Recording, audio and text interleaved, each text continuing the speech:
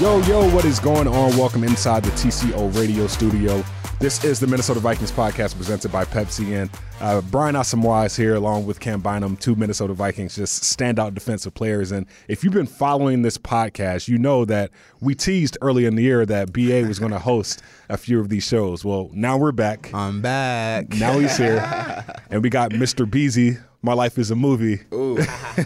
We're here, baby. Joining us. Like, This has been an interesting couple of weeks, right? I mean, outside of the two losses, we had Thanksgiving and then we had a bye week. So the two dynamics right there for you guys, what were those 2 weeks like for you? Just trying to, still be present in the moment, but also prepare for a game. And then bye week, you didn't have anything to do. I think the craziest thing is just having a week 13 bye. Like that, the season's been super long, but we've been trying to stay focused and continue to, attack every single day. That's kind of like the most important thing. But having that bye gives us an opportunity to relax, take care of our body, our mental, and just have a restart. So that's how I kind of see it. Yeah, I'd say just balance. Or obviously, with Thanksgiving happening, you see your family, everybody's out here.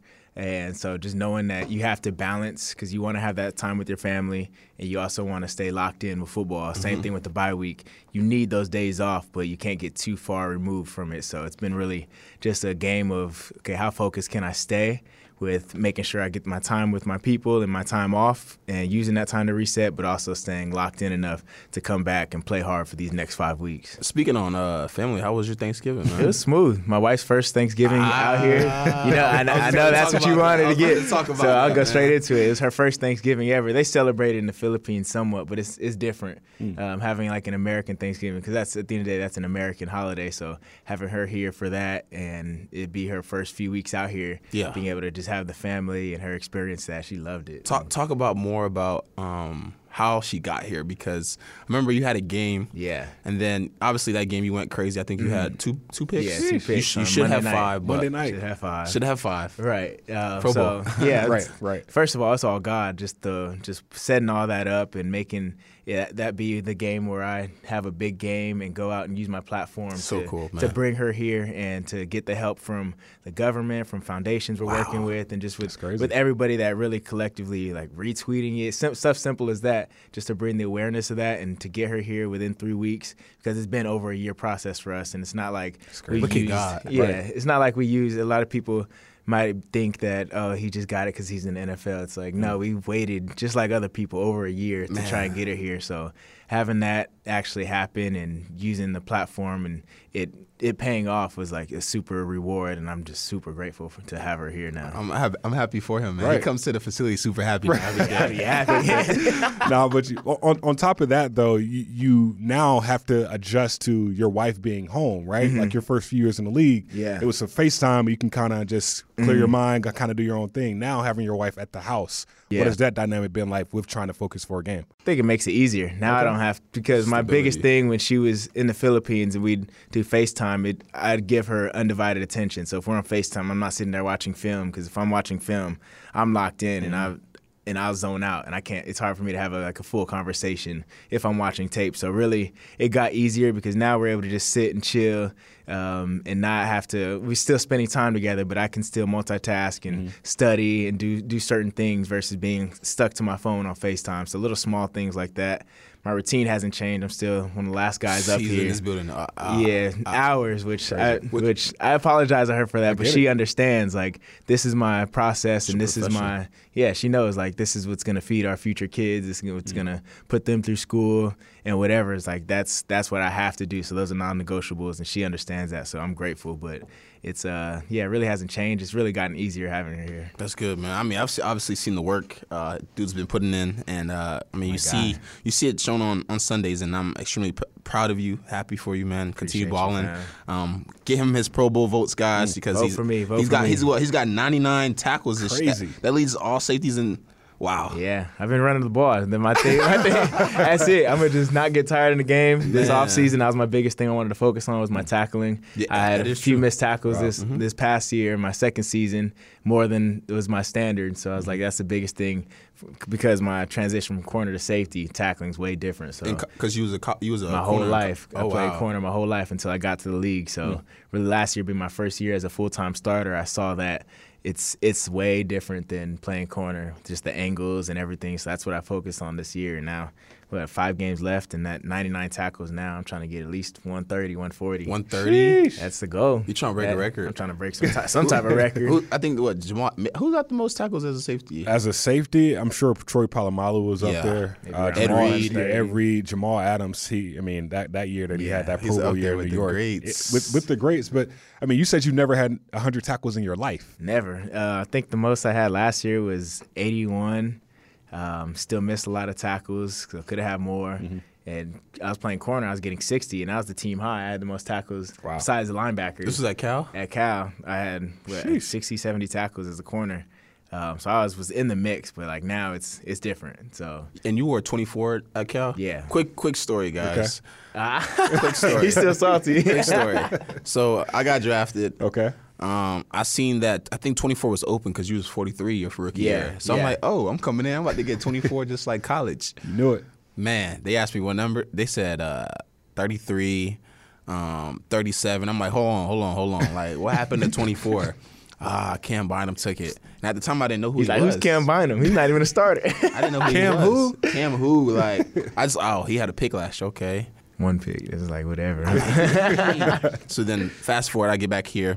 I meet Cam, great guy. Still try to get it off of him. He's not going. But looks like you're doing great things, and then I'm super proud of you. You look swaggier in 33 swaggier. Hold on. So what was that conversation like? Like, do you go up to him first and say, like, look, or is it just you kind of let it be? It was really casual. I was like, yo, what's up with that 24? He's like, I just got it. I had to go through my ugly year being in 43, so I'm like, I can't give this up. Man, BA, I know we got it on the sheet, just the Pac-12 football, right?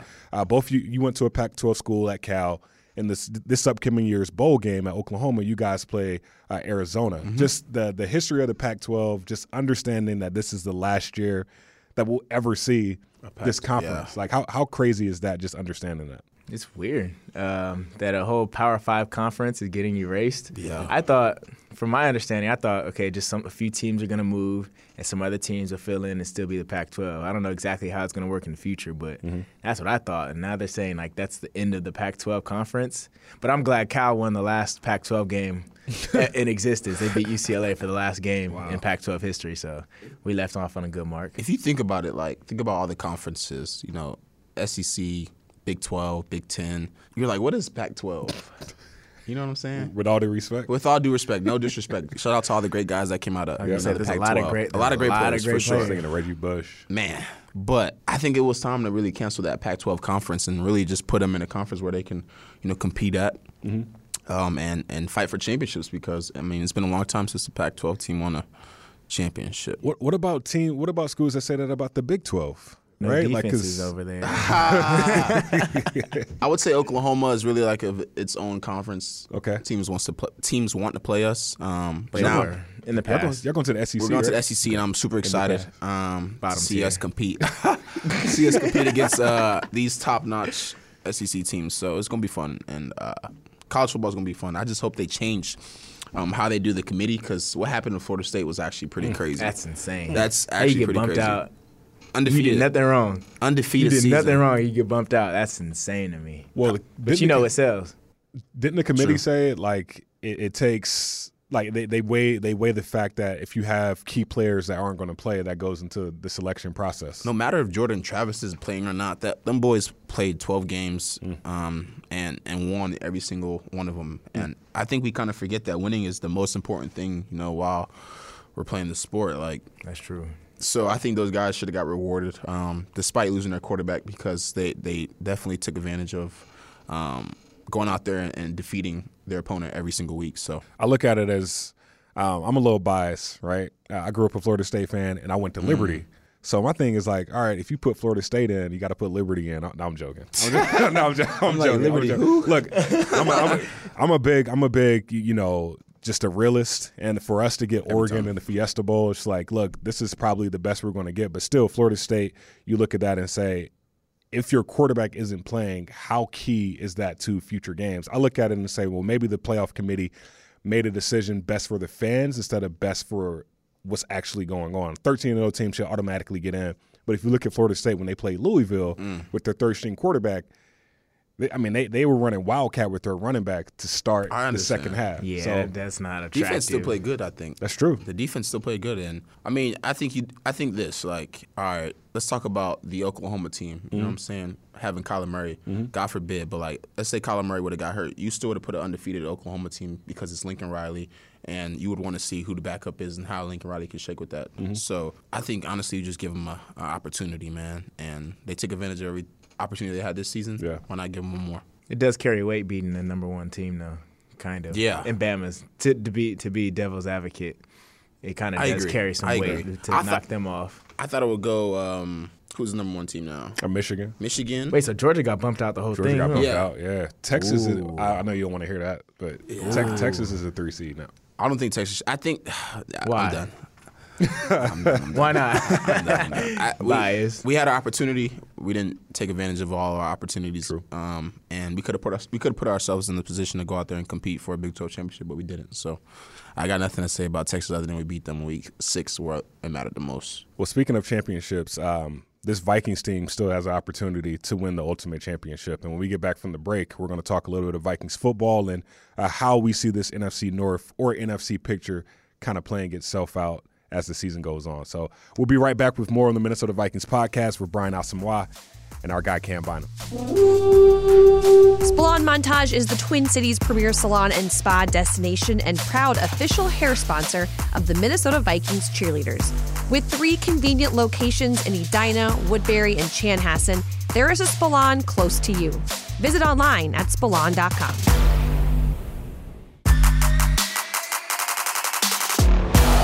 Say hello to flawlessly smooth skin at Pure Luxe Med Spa, the preferred med spa of the Minnesota Vikings cheerleaders. Specializing in elite laser hair removal, body contouring, Botox, cosmetic filter, and age-defying skincare treatments such as Diamond Glow and Skin Pen for collagen induction therapy. For more information, visit mypurelux.com/Vikings for exclusive offers to Vikings fans. That's www.mypurelux.com/Vikings. All right, we're back. This is the Minnesota Vikings podcast presented by Pepsi. I'm Gabe Henderson. To my right is Brian Asamoah, Minnesota Vikings linebacker. And to his right is Mr. My Life is a Movie, Mr. Cam Bynum.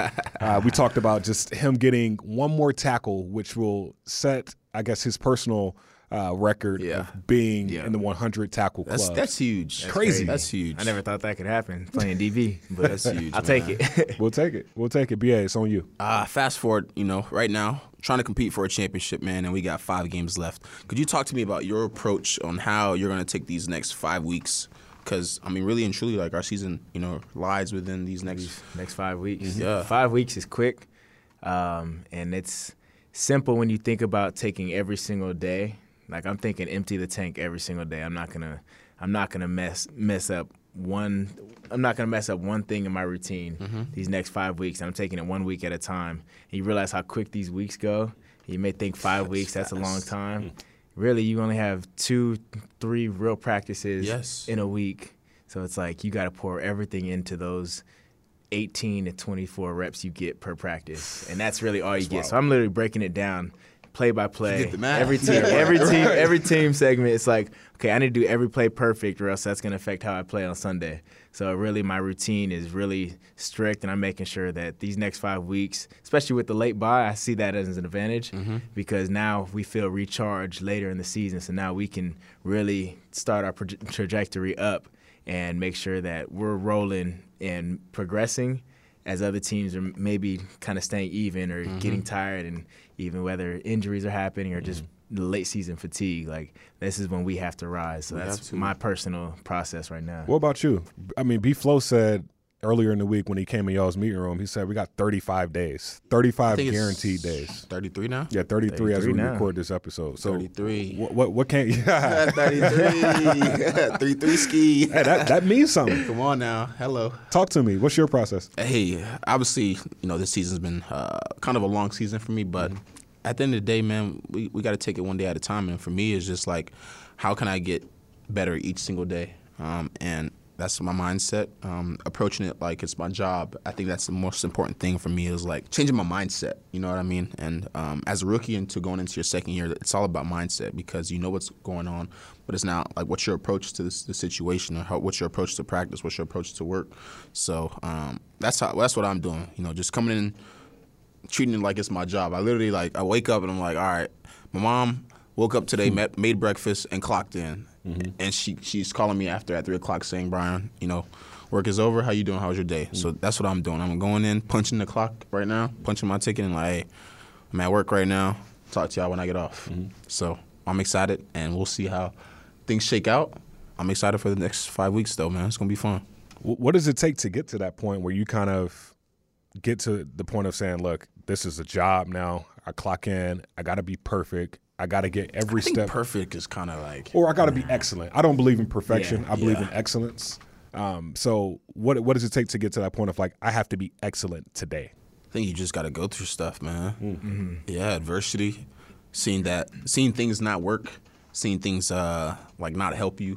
So I think that's kind of like the big thing. I think people have to go through things in order to change, and that's what growth comes in. You got to go through stuff to grow from it, and from there, man, it's just how you gonna react to the situation from there. So yeah, I'd piggyback off of that. You figure out the things you need to grow at by adversity and adjust your process based off of that, because you got to fix your routine based off of what goes on. So like, exactly, if I'm working on a certain thing after a game because I messed up, but I fixed that and I mess up on something the next game, I have to add that to my routine to fix that mistake, that new thing. So you have to always be like water and be able to be like water. Yeah, you like that. Always flow. Always flow. Flowing. So yeah, don't think, just flow. Don't think, just flow. And figure out your process and your routine based off of that. That's good, man. I like your routine. You like that? I mean, it's been working. No, I'm telling you, like, I leave kind of late too, but Cam, like, once I'm leaving, Cam's probably here for another 2 hours. I'm like, what are you doing? He's like, I'm about to go get my lift in. I'm like, yeah, 99 tackles. Like, my body is about to fall apart. I gotta lift. I'm not gonna lie, like what y'all see on the stats, man, Cam is living, like, he's a living testament, and I tell him all the time, like, I'm super proud of him because, like, I've literally seen him, like, do what he, like, it's crazy, like, it's crazy, and the sky's the limit for, you know, his future and his career, so as long as he continues to put the work in, man, Pro Bowl.